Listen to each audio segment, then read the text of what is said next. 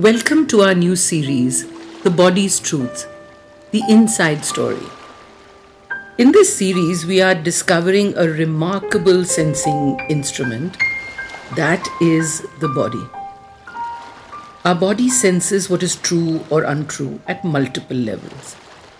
It also brings together many experiences from the past and the present, and it is always sending you wise messages. These messages reveal a wisdom from the deep, deep sea inside you. But you can only listen to your body when you have patience, clarity, and courage. Then let's begin.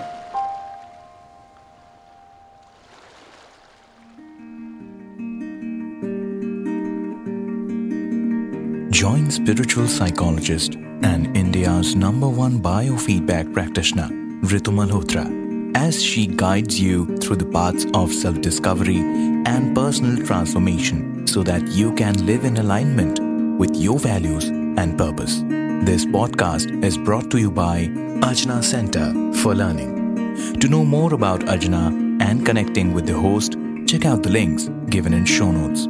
You are listening to the Cellular Alchemist podcast, and here's your host, Ritu Malhotra.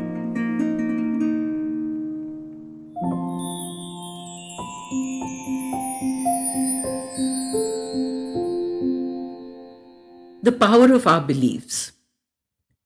How many of us say to ourselves, "That's the way I am. I'm a night bird. I'm a workaholic. I'm just built to be overweight. It's probably genetic. That's just the way I am." But you'd be pleasantly surprised to know that the latest brain research says we are not doomed by our genes. In fact, we are marvelous machines that can adapt and change. We are not hardwired for the rest of our lives to be only one certain way. Then the next question comes up: why is it so hard to change?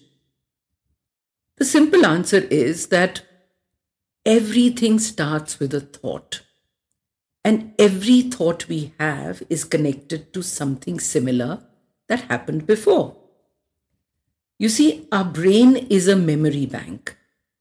When we start thinking about our issues or our problems, every single one of those memories has an emotion attached to it. The moment we recall the past event, the unwanted memory of unhappiness, negativity, or failure comes up, and we start feeling anxious. But by feeling this emotion, we are living in the familiar past, and it's only logical to say that if we are living in the familiar past, we are going to create a predictable future just like the past. See, the body is your unconscious mind. It doesn't know the difference between the past and the present.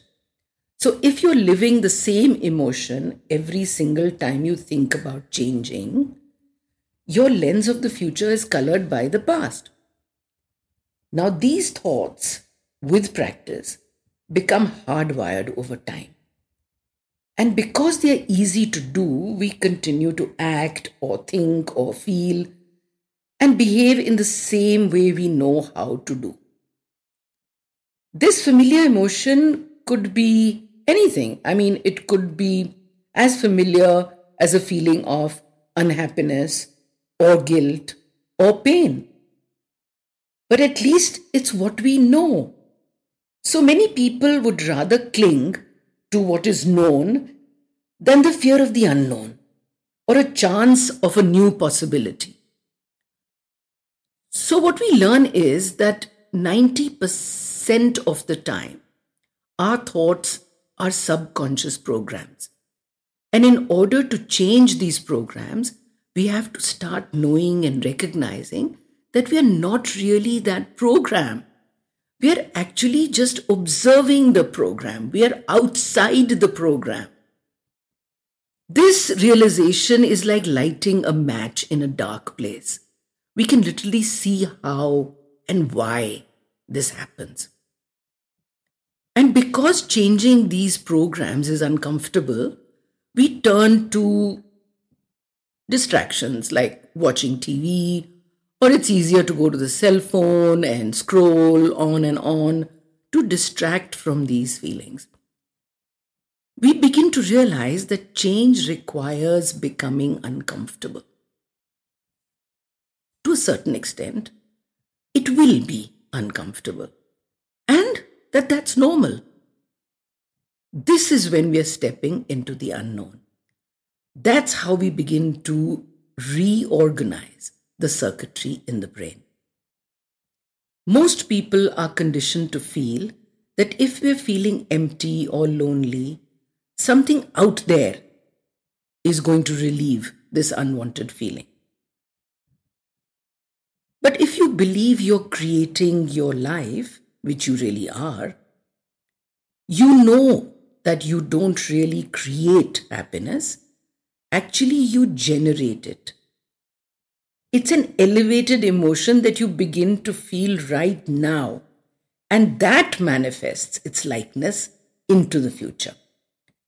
When you become familiar with wholeness or with feeling good or with gratitude or freedom, you begin to generate these chemicals in the body. So you're literally becoming someone else. Someone truly that you are. Not what you believed that you were. Does that make sense? I sure hope that makes sense.